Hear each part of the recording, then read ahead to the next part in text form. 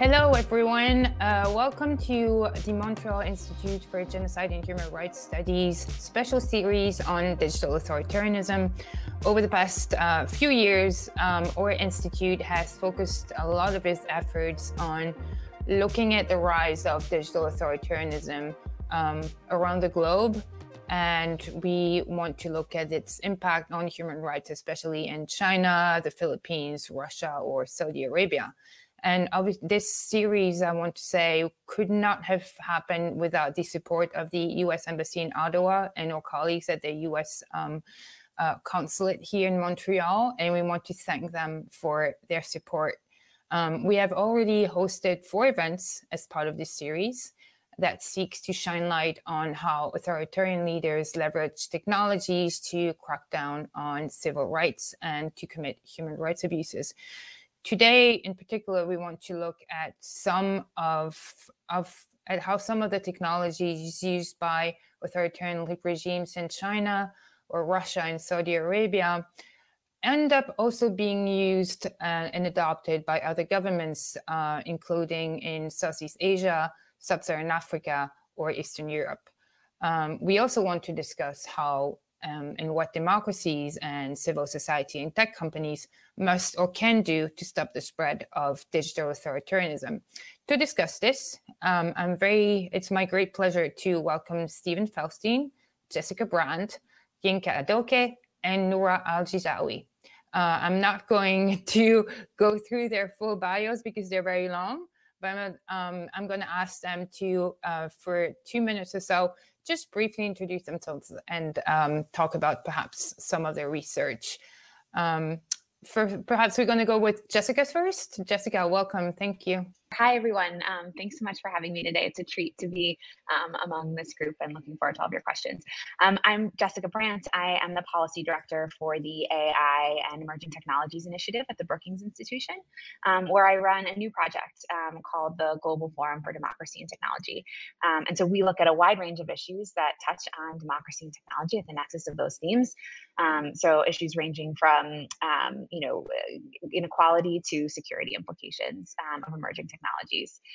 My own work focuses on the information competition between democracies, liberal democracies in particular, and authoritarian challengers, Russia and China in particular, and how democracies can push back. So I hope that's a subject that we'll have a chance to dive into as we go through the conversation today, and really looking forward again to your questions and insights too. Thanks. Thank you so much. Yinka, do you want to go next, perhaps? Yes, thank you for having me, Mary. My name is Yinka Adegoke. I am the editor for strategic initiatives at Rest of World.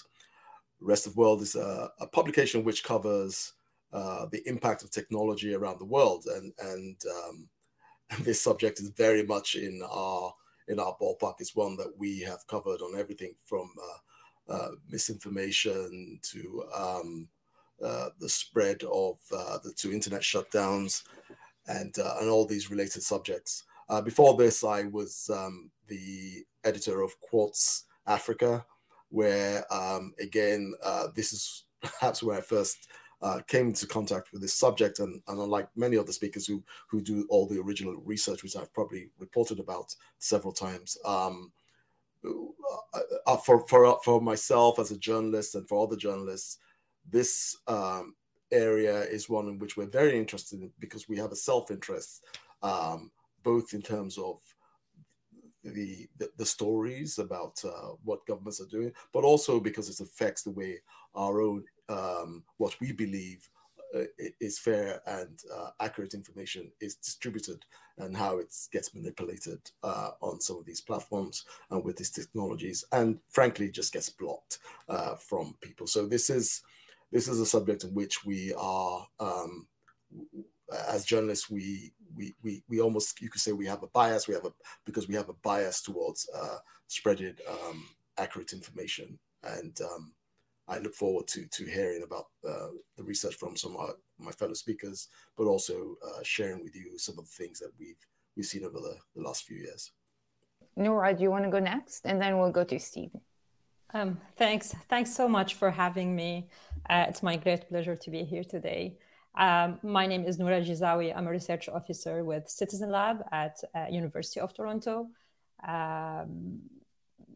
As you know, Citizen Lab studies the targeted digital threats and on journalists and human rights defenders worldwide. Currently, I'm working on multiple projects, including this is the biggest project is about the digital transnational repression and targeting the dissidents and the human rights defenders here in Canada. Thank you. Steve, last but not least.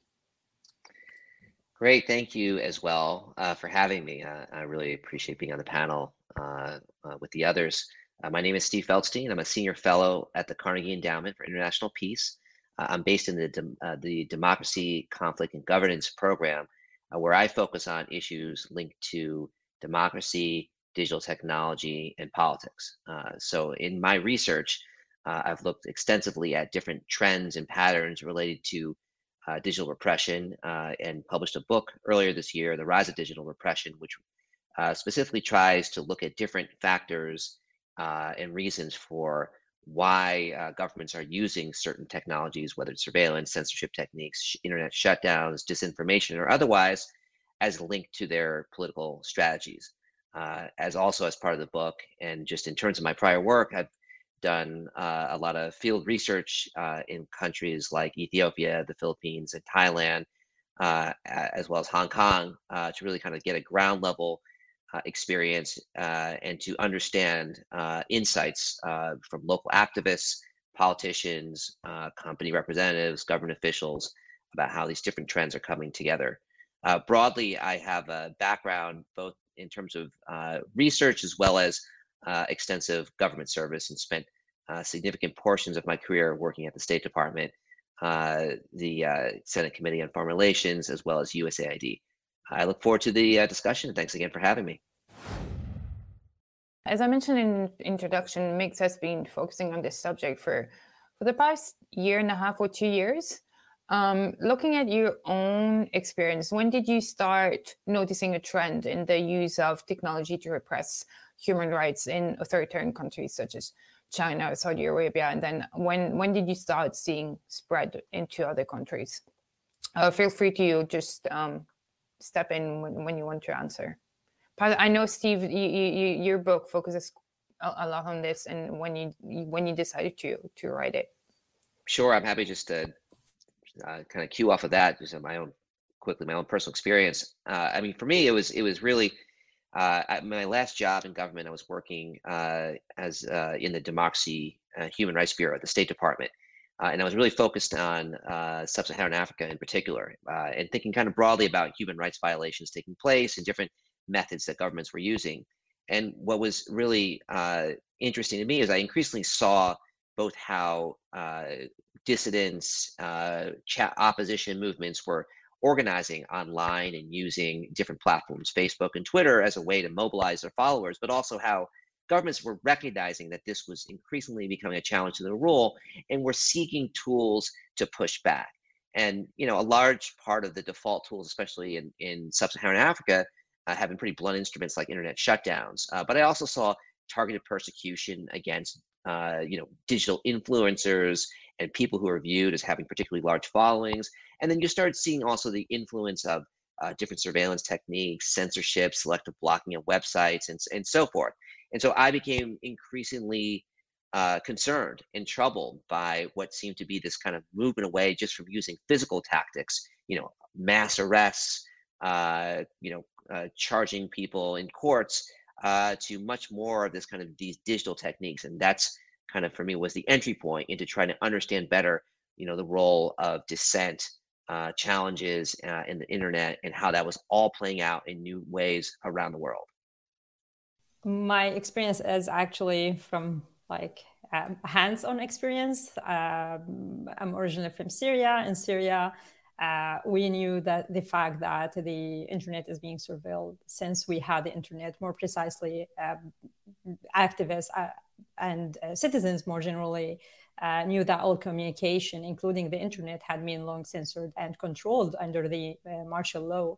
And when the government allowed the internet to get into the country and made it accessible for citizens, and somehow with a lot of barriers, We knew that there is absolutely a surveillance system had been set up.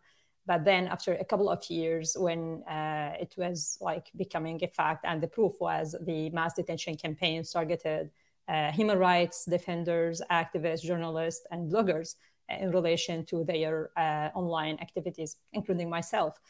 So it was like this happened between 2004 and 2006. And some of them until now are still detained. And since then, definitely the Syrian government and the other, like following the steps of other authoritarian regimes in the region, were working so hard seeking any kind of more sophisticated technologies to repress and to control the internet. For me, it was maybe just shy of a decade ago that I was at the Brookings Institution tracking Russia issues. And I watched the increasingly sophisticated way that Russia used multiple conflicting conspiracy theories around events such as the downing of MH17 and the Skripal poisoning to really flood the zone and to sort of create the impression that the truth is unknowable and to crowd out the truth. And so that was a real wake-up call for me about the use of these tools in great power competition. And it really sparked the research that I do now. For me, it was in telling stories, in reporting stories, and the first strange conversation that I had about this issue was actually talking to a government official in Nigeria at the peak of the Boko Haram sort of when they kidnapped the schoolgirls, and the whole world was up in arms, and one of the regulators that I spoke to said, well, the thing we need to do next is we need to know what people are saying on WhatsApp, and we need to be able to read what people are saying. And that was kind of the first red flag, as they say, that the governments were thinking about this. And then as you in the following years, you started to see with elections, the 2016 election in Uganda, and then there were some other ones that followed, and you started to see they were trying to do things like block social media or shut the internet down.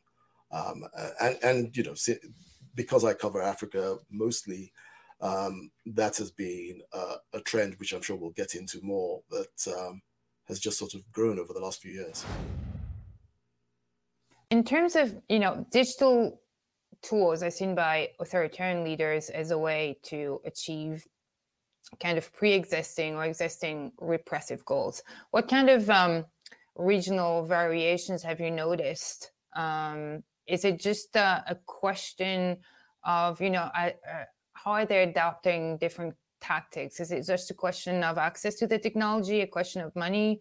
Obviously, some countries are a lot more low tech than others. Perhaps Steve, you've looked at different regions, Yinka as well. You've looked at Uganda or Ethiopia. Yeah, sure. Just in terms of kind of the broader trends, what I've seen regionally. So one thing that's kind of worth noting, and I think, Marie, you said it well in terms of kind of the linkage between pre-existing repression and digital tools, is that the two to three regions where you see the highest levels of digital repression prevalence are Central Asia, the Middle East, and then also South Asia. Those are all three areas where there's enhanced levels across the board of surveillance, censorship tools, and so on. And it also happens to be that this is where you see clustered the greatest number of authoritarian regimes as well. Conversely, where you see kind of the lowest prevalence levels are Europe and then North and South America, where you also have a greater level of sort of democratic governments in play. And so that kind of just gives kind of one insight that there is such a strong relationship in terms of regime type and the type of political systems that people live in, and the types of tools then that they may or may not be subjected to. The other point, just to kind of quickly mention as well, is that there does seem to be a bit of regional copycat behavior that you see. And so often when certain types of tools are used, internet shutdowns is a great case in point in sub-Saharan Africa, you see lots of other governments sort of emulating that behavior particularly when it comes to things like political events like elections or in conjunction with armed operations or so forth. And so there does seem to be a bit of this kind of imitation and watching and learning, especially on a regional basis, when it comes to using different techniques and how that then proliferates and expands throughout these geographic areas. Yeah, I love that point that Steve just made, because that is exactly the way it played out in sub-Saharan Africa. As you started to see, like I mentioned earlier, Uganda in 2016, then you had Cameroon had their issues with separatists or supposed separatists, and they shut down the internet in a certain section of the country, the English-speaking section of the country for 230 days. But you've seen it just sort of spread across the continent. Ethiopia has had shutdowns multiple times and is currently going through one in Tigray, in the Tigray region. Chad had the internet off for nearly a year and has had many shutdowns since then.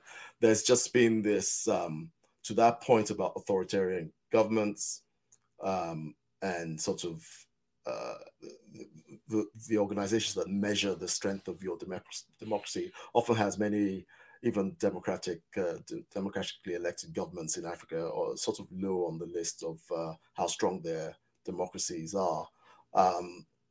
You could see that many of the countries are just getting more and more concerned about the fact, or I should say the governments are getting more and more concerned about the fact that they are unable to control the flow of information, tell people what they want them to hear. And they're trying a lot of different techniques.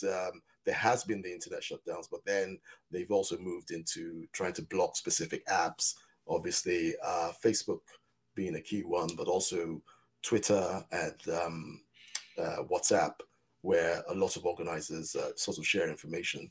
So we're definitely seeing more of a trend in this direction. And it's interesting to me that as someone who grew up many years ago when there were actually military governments in power, what's interesting to me is that there's also a link to this sort of these democratic events, specifically elections. Like it's almost as if there's a concern that yes, people can vote for whoever they supposedly want, but we have to have some control as to how this happens, and we will use these tools to control that. I'm happy to chime in just to maybe point out that when we think about some of the major sort of actors in this space, Russia and China, I think, it's important to acknowledge variation, at least between those two parties. So Russia is, I think, by many measures, a declining power that sort of pursues interference activity in order to compensate for its relative weakness. It has little to gain, or little to lose, I should say, from sort of being exposed for some of its interference activities. And so it's considerably less risk averse. It's sort of, playing a near-term game. It's trying to disrupt the alliances and institutions and democratic processes, in competitor states today, right now. So on a short time horizon, and it's sort of like its goal is, is disruption. China, I think, is operating on it's a rising power with a lot to lose from, exposure in some of these activities. And so at least until recently, it's been, at least on the information manipulation front, somewhat sensitive to attribution, although I think there's evidence that's changing in the context of the coronavirus. It's playing a long game. And, it's seeking a world that I would argue is sort of safe for its interests, and safe for, if not converted to, its worldview. So it prefers a more stable order. It's a different long game. So I think that sort of it's important to bear that in mind, because that has ramifications and implications for how both of these countries carry out their activities. A question that I have to follow up on this. Are countries such as China and Russia, how much are they copying each other's tactics? And then how deliberately are they exporting some of their tactics and technologies to other countries? Or is it just a matter of, economics and trade, basically? Is there a clear plan, for example, for China, who's, involved a lot in Sub-Saharan Africa, to, export some of these technologies? Is it just economics, or are we seeing, are they encouraging some kind of surveillance as well? Well, on that second question, I think the causes are enormously complex, and Steve has a lot of thoughts about this, so he should come in on this question. But I think they vary from the conditions in sort of recipient states that make this technology attractive. I think China has certain like market incentives, and then it has geopolitical goals. I think that as I said, China in particular is sort of trying to make the world safe for its worldview, which doesn't mean that like it can export authoritarian norms and the technologies that I think provide sort of pathways to like really sort of hardening those norms without sort of promoting a coherent sort of alternative model. So I think that that's just one important thing to note. On this question of like, how much are they learning from each other? How much are they adopting each other's tactics? How much are they sort of deliberately cooperating? I think there's quite a bit of evidence that Russia or that China is adopting some of, Russia's information manipulation playbook. I'm thinking about like the coordinated use of multiple conflicting conspiracy theories to cast doubt on official versions of, highly politicized events. So, for example, the origins of the coronavirus crisis, right? An issue that's really of a high degree of salience to the Chinese Communist Party and to its interests. The use of whataboutism techniques to kind of draw false equivalences and paint the United States as hypocritical, particularly on issues of race, the treatment of protesters. So, after, Black Lives Matter protests, for example, we saw, like Chinese diplomats hammering, really like trolling U.S. diplomats on these issues and trying to kind of, suggest that the U.S. Treatment of protesters is equivalent, sort of drawing some lines to, in comparison to what was happening in Hong Kong at the time. So those are a couple of ways that sort of China's been adopting Russia's more assertive information tactics. But I think it's also really important to note that China's because it's differently positioned, like has really taken on, sort of several techniques of its own. And I think those have gotten a little bit lost in the conversation. So at least one of those is, manufacturing the appearance of popular consensus, right? Like China uses what appear to be, false personas, right? These are like handles that are numbers, or they kind of follow the same pattern, created around the same time. They use these false personas to really inflate the perception of popular backing for pro-China positions. And this is, I think, emphasizes the challenges of creating an echo chamber of support for its views on a platform that it bans at home. And also reflects China's interest in like presenting its model. Like Russian state media, Russia doesn't talk about Russia. It's not about presenting Russia in a positive light. It cares about denting the appeal of Western democracies. China really does want to burnish its image and sort of dampen criticism of its human rights record. And so it uses false personas to do that. Russia does not engage with false personas in that way.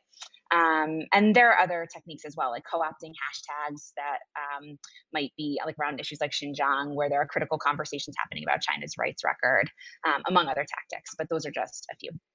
Just a quick reflection on what's going on in the MENA region, and specifically among the Gulf states, since we are talking a lot about the influence of the regional affairs in adopting certain tactics. For instance, when we see like there is one state in the Gulf started being like signing contracts or having the services of NSO, like UAE, we can see like the other alliance countries will adopt similar technologies and start targeting dissidents using this technology. And now if you want to just follow the map of all of these tactics, you can find like there's a lot of commonalities among them.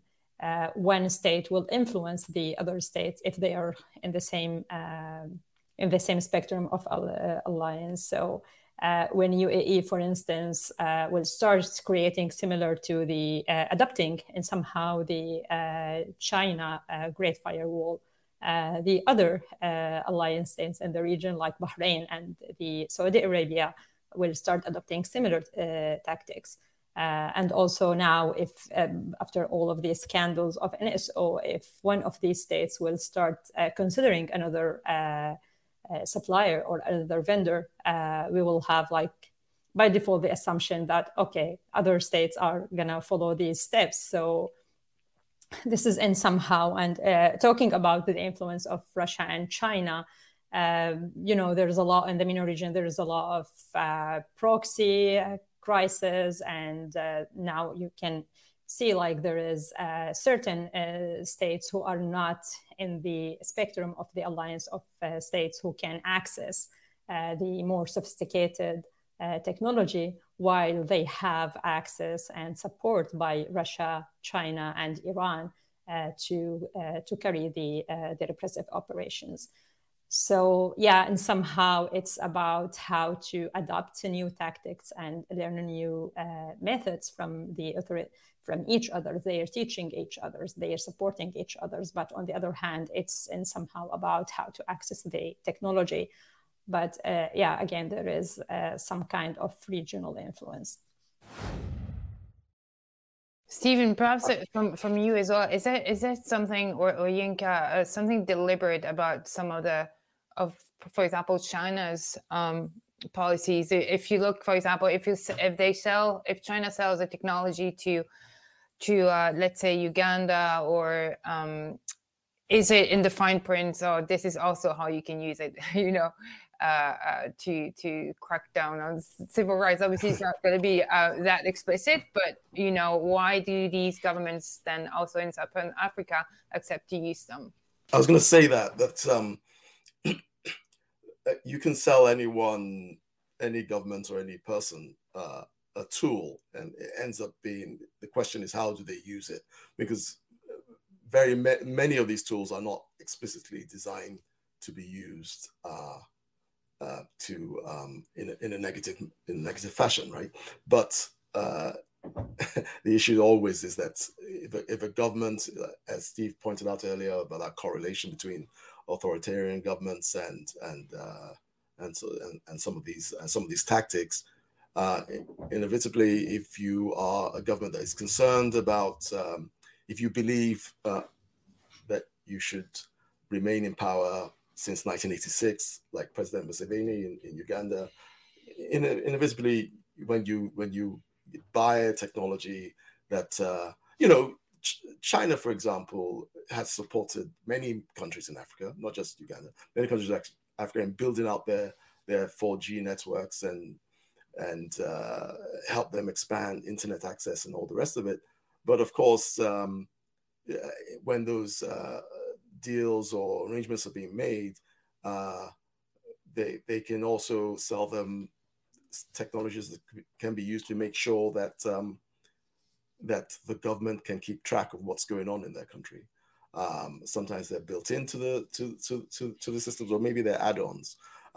It really depends. And what's interesting is that it's obviously not just China. Noura just mentioned NSO from Israel, but also there's a company called Allot from Israel as well, which sold technology to the Tanzanian government, where they used it to sort of filter, social media platforms from being able to be used during the elections and soon after. So it really is. It really is about the government in power and what they're trying to achieve, and because some of this stuff is perfectly fine technology, it just depends on how they use it. And I'm not sure that I'm not sure that the seller can necessarily demand that they only be used a certain way. But even if they did, the argument has always been, particularly with the Chinese, that they are not concerned. They mind their own business, so to speak. Is the way they would frame it.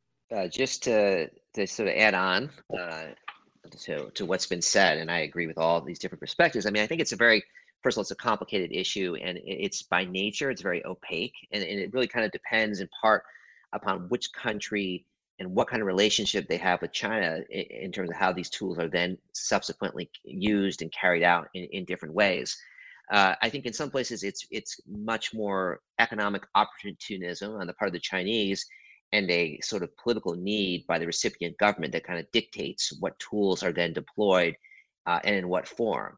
I think in other situations, and I think Uganda was interesting, where there's actually been direct reporting where you've seen Huawei consultants and technicians directly working with government authorities to arrest certain opposition leaders. There you see much more of a linkage between the Chinese operators on the ground, the government repressive objectives, and how those two can come together in very explicit ways. I think ultimately how I think about it is kind of a push-pull dynamic, which is something that Sheena Greetens and others have written about, which is that you have a push to some degree. Sometimes it's subsidized by the Chinese when it comes to providing different types of surveillance equipment, let's say. You also have a corresponding pull dynamic when it comes from particular countries and their own repressive agendas that they have that they want to carry out. Now, it's not oftentimes, especially when it comes to this pull dynamic, it's not just something that relates to only Chinese technology. Israeli technology from European countries and from the United States are also very much involved in this ecosystem as well. So it is pretty complicated, and I think it extends beyond just a simple kind of Chinese exploiting repressive tools, therefore they get used to repress individuals. I think there is more nuances at play when it comes to how this manifests itself. Noura, I know the Citizen Lab looked quite extensively at the NSO Pegasus surveillance kind of scandal and tools. How much does this, in this instance, how much does it tell us about how widespread digital authoritarianism and its tactics are around the globe, and how much is this perhaps is digital authoritarianism shifting the global power balance between democracies and autocracies? Yeah, the first thing come to mind now, just like democracy is definitely under attack. And here, I guess I have three dimensions in mind.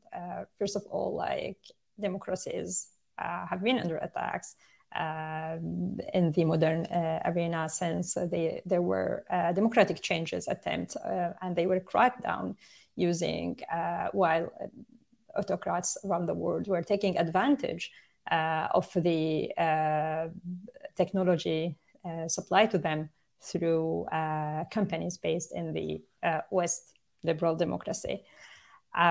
Secondly, definitely a decade ago or more, all of these debates around the hope around the internet and social media and bringing democracy to countries under authoritarian system, whereas the few voices were raising alerts around how the authoritarian regimes are taking advantage of all of these democratization tools were not being heard until it's too late.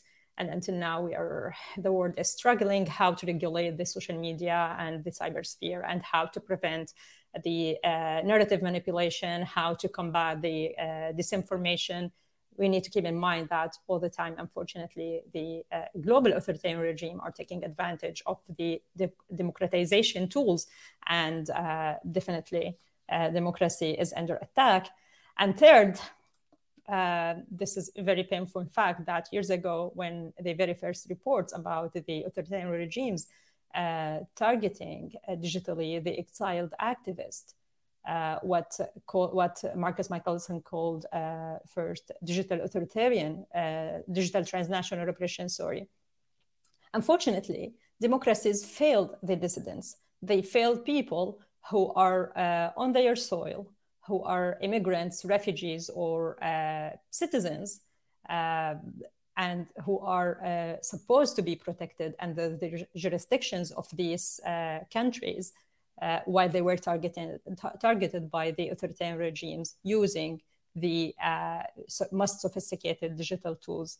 And yeah, as Yang said, it's not only about NSO, it's about many vendors around the world who are running to sell all of these sophisticated technologies to the authoritarian regimes. And yeah, unfortunately, no action was taken to stop and prevent these threats. Targeting one single person means like targeting and revealing the entire community around this person. Might be anyone sitting between us now and their device being compromised. So all of our discussions and all of these, any kind of information would be like exposed again to these authoritarian regimes. Yet we found like these tools used not only to target activists and dissidents domestically and abroad, and this kind of silence led until like recent scandals about NSO and the heads of democratic countries were targeted using the same technology used for decades to target the dissidents, like the attempt or the leak and the reports about targeting President Macron. So yeah, it's weaponizing and the digital sphere. It's giving a lot of advantage to autocrats to attack and authoritarian regimes to attack democratic countries, people who are aiming to make change, whether they are their own citizens who live domestically or who are beyond the borders. And no one knows what's coming next. Question coming in the chat that we also wanted to, that we agreed to talk about today. What should governments and tech companies do to prevent the export of dual-use technologies, for example? And we know a lot of these technologies are actually being manufactured in the West and sold by Western governments. What should governments do to prevent the use of these technologies by authoritarian governments? And the sale, obviously. Happy to come in on this. I mean, obviously, I think, Western governments need to place limits on the sale of technology that enables surveillance or the interception of communications. I also think it's incumbent on governments to think broader. And this is like a very strong argument for the adoption of updated legal frameworks for data privacy and data protection. So, governments can place limits on the types of information that companies, can collect, and then require them to disclose what they plan to do with that information and what third parties will have access to that information, and what those third parties will be able to do, because that is, I think, an important and maybe sometimes overlooked piece of this puzzle. And then, what can companies do? I think it's everything from, resisting the urge to comply with shutdown orders. I think is incumbent upon companies to provide, real transparency, meaningful transparency around, the kinds of requests that it receives from governments that are understood to be less than wholly free, in particular, but I guess not solely. And then I would just say, like, for platforms, one thing platforms could do is really provide greater transparency around their content moderation decisions. I think it would be, useful for platforms to really provide clear and, like, in one place, comprehensive information about how they're making these decisions, and, sort of provide processes for appeal, because we know that content moderation can be, a tool that governments use to repress speech. So those are some of my thoughts, but I think others probably have many more. Yeah, a couple ideas.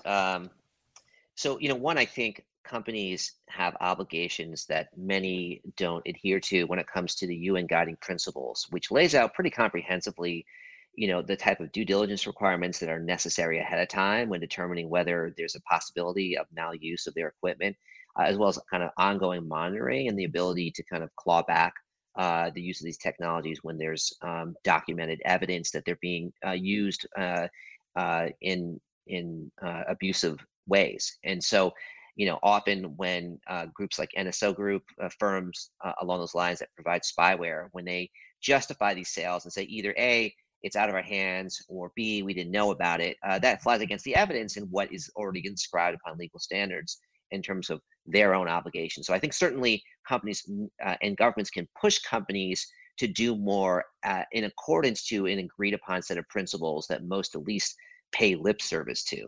I think a second issue, which is more complicated, especially for companies, is this notion of hostage taking, where a lot of governments are passing, local representative requirements and are directly threatening companies that don't adhere, especially when it comes to taking down certain types of content or leaving up other types of content. They threaten them with getting booted out of the country or completely losing their market share. And so we saw this recently happen when it came to the Russian government pressuring Google and Apple to kick out of their app store a voting app by Navalny that was being used to sort of help Russian citizens make voting choices in the most recent Duma elections. And there, what's come out in reporting is that the Russian government threatened criminal prosecution of Google and Apple employees in country if they didn't comply. And so you see where there is also this sort of limitation where companies feel increasingly in certain markets that they have less and fewer options in which to push back. And so that's where I think it becomes really important for democratic governments to stand behind some of these companies that are facing these types of authoritarian pressures and say, there will be a corresponding price to pay every time a Turkey or a Russia or a Uganda or Nigeria puts in place these types of pressure tactics against platforms that are intended to suppress voices and use very illegitimate tools as a means to do so. Yinka, do you want to add anything? To be honest, I don't have a strong view, but I have an almost a flippant question, which is just about what has happened before, what's the precedent here, and I'm comparing this in my mind when I think about selling tools. I think about arms sales. Like, what are the rules with arms sales, right? Can you? There are all sorts of rules in place for the United States, for example, selling weapons to countries in Africa and the Middle East. What are the? Should we have those types of rules where they make sense when it comes to digital technology?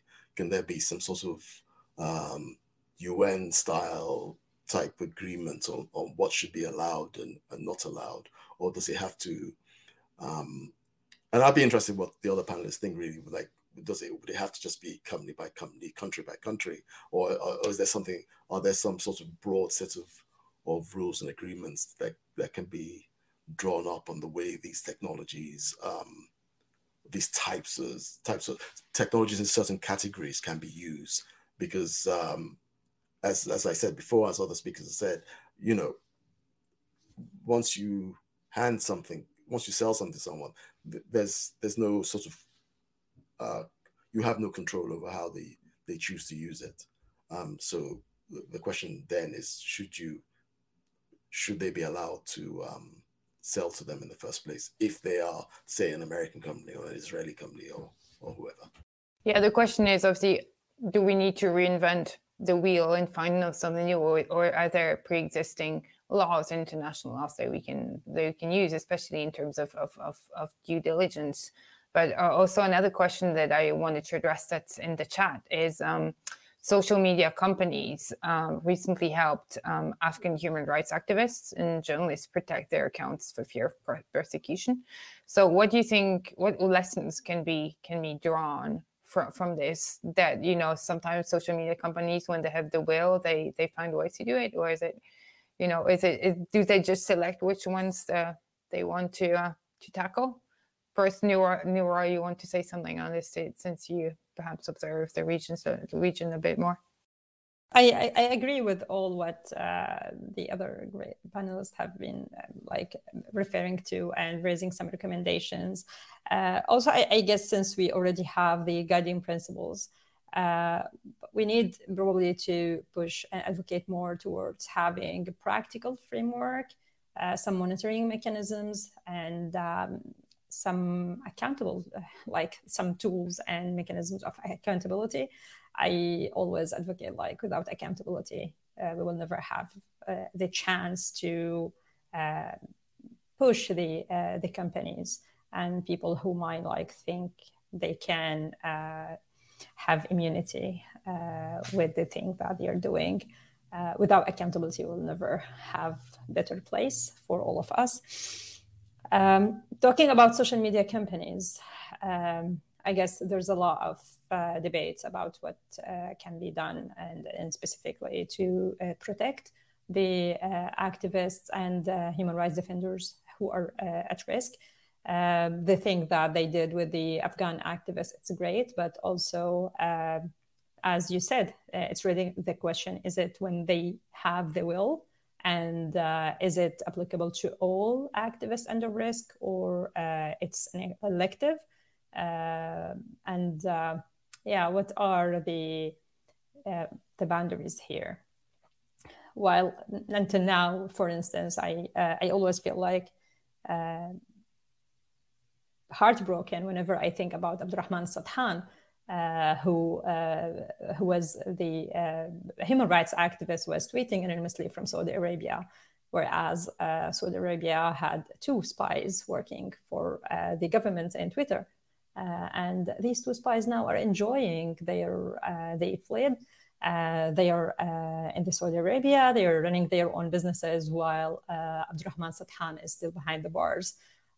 What kind, and this is the question for all social media companies, what kind of measures and policies that they developed since then, not only just reporting to the FBI and having all of these 2 bad actors on the list of people who are wanted, but how they can control that, and how in the first place people in the MENA region, for instance, will feel safe with their data might be accessible through the MENA region hub in the UAE. What kind of policies and measures would be taken by social media companies to prevent the human breach of such data? We can spend days talking about the automation and how to respond to the other attempts of manipulating social media, the narrative over social media, and so on. But since we refer to the Afghan activist with the serious risk, so it's also about what kind of risk might the activists have been facing through the leaks. Like what happened to Abdurrahman Sadhan, and absolutely for what happened to others, we are not lucky enough to hear about them because for many reasons, because even themselves, they didn't know about that, just found themselves behind the bars. Also, I want to address a question here now that we're talking about civil society groups and what can be done. Beatrice Legrand in the chat asked, Pegasus and other stories reached a wide range of the public through media coverage to denounce digital surveillance. How can we build public protests to push for more political action? And that's also a question that I wanted to raise is, what is the role of civil society groups and journalists in debates over not only regulations, but how can they also play a role in this debate and actions against the use of these technologies to commit human rights abuses? Yeah, this is for journalists, and I'll try and tag on the journalist part of the question. For journalists, this is like I said earlier, this is an incredibly important topic. That because it is the story we're telling, but we're also part of the story because journalists, like activists, are some of the primary targets of some of this digital surveillance. We definitely, from a storytelling point of view, the thing I have tried to do mostly is to make sure we prioritize these stories, that we raise awareness of what's going on and move beyond, because a lot of the coverage of what's been happening is kind of focused on sort of the bigger companies, your Facebooks and what have you, and rightly so, but mostly because they're big companies. But what we need more of, as well as talking about the big companies, is just really raising awareness of this as a broader issue, because it's not going away. We're going to see a lot more of it coming down on activism, particularly in non-democratic countries, but also for journalists as well, who for years, for decades, journalists have always been under the spotlight. But these new technologies just make it easier to repress other actors against regimes as well. Yeah, I guess I would just say, echo what you guys just said, and note that journalists obviously play an incredibly important role in speaking truth to power and in keeping citizens informed. And I think one of the ways that we know about the widespread use of unaccountable surveillance technology and the crisis that it's creating for human rights is because of organizations like NORA's, who do incredibly powerful investigations, and they work with journalists to get that information out to the public. And so the first step, I think, toward building a movement for change is building widespread public awareness, of what's underway. And I would just also foot stomp what Yinka said about, the targeting, the deliberate targeting of journalists and activists because of the role that they play or can play in pushing back on these activities. And, I just think one thing to bear in mind is one of the ways that Russia's sort of playbook is evolving and maturing is to increasingly try to, sort of use or paint its activities as the authentic advocacy of local, domestic activists and journalists. And that's partly to evade detection, and it's partly because of all of the very complicated dynamics that raises for platforms and for governments who try to push back. So, I think this is sort of a protected class that's doing incredibly important work. And as a researcher, I guess I would be remiss not to say that I think, the research that's done on this space, I think is incredibly important in building movement for change. Steve, I know you've looked at different regions in your research. What kind of civil society movements have you seen that are pushing back? Yeah, no, I mean, I think just as we've talked a lot about the downsides of technology and the way that governments are exploiting these tools for new surveillance methods and so on. I mean, I think the flip side is that there really is a lot of vibrancy that has been unleashed as a result of being able to mobilize, gather together online, and to report on news in different ways. And a couple, things that came to my mind, is first of all, I mean, it's a number of the outlets, such as Yinka's, the rest of the world, which I regularly access and read, and I get sort of new insights that I never would have been able to access, I think, even a decade ago. I think speaks to the ability of broadening the network out to areas that have been underserved, that have not had the same level of reporting. I mean, this is kind of what we're seeing. This is what's new. And so rather than just speculate about what the effect of certain types of technology are in countries that have gotten less attention, we now have ways to actually obtain and see this information in new dimensions. I think another aspect too that's really interesting is that there has been kind of this shift beyond just formal journalism, investigative journalism, as a way to understand and piece together accountability for actions taken by governments. And so I think about citizen activists, citizen journalist outfits like Bellingcat, which have really pioneered the use of open source intelligence that have been able to work through citizen sleuthing and reliance on different social networks. They've been able to unearth some pretty damning and abusive actions taken by governments like Russia's when it comes to the Skripal poisonings or the downing of the Malaysian Airlines.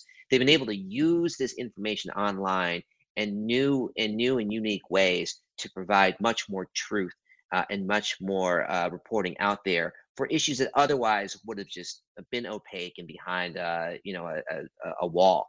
And so in that extent, I think we are seeing kind of this opening up in bigger dimensions around the world and in different regions when it comes to reporting on issues and ultimately holding governments to greater accountability standards, because they know they can't hide to the degree that maybe they could in the past.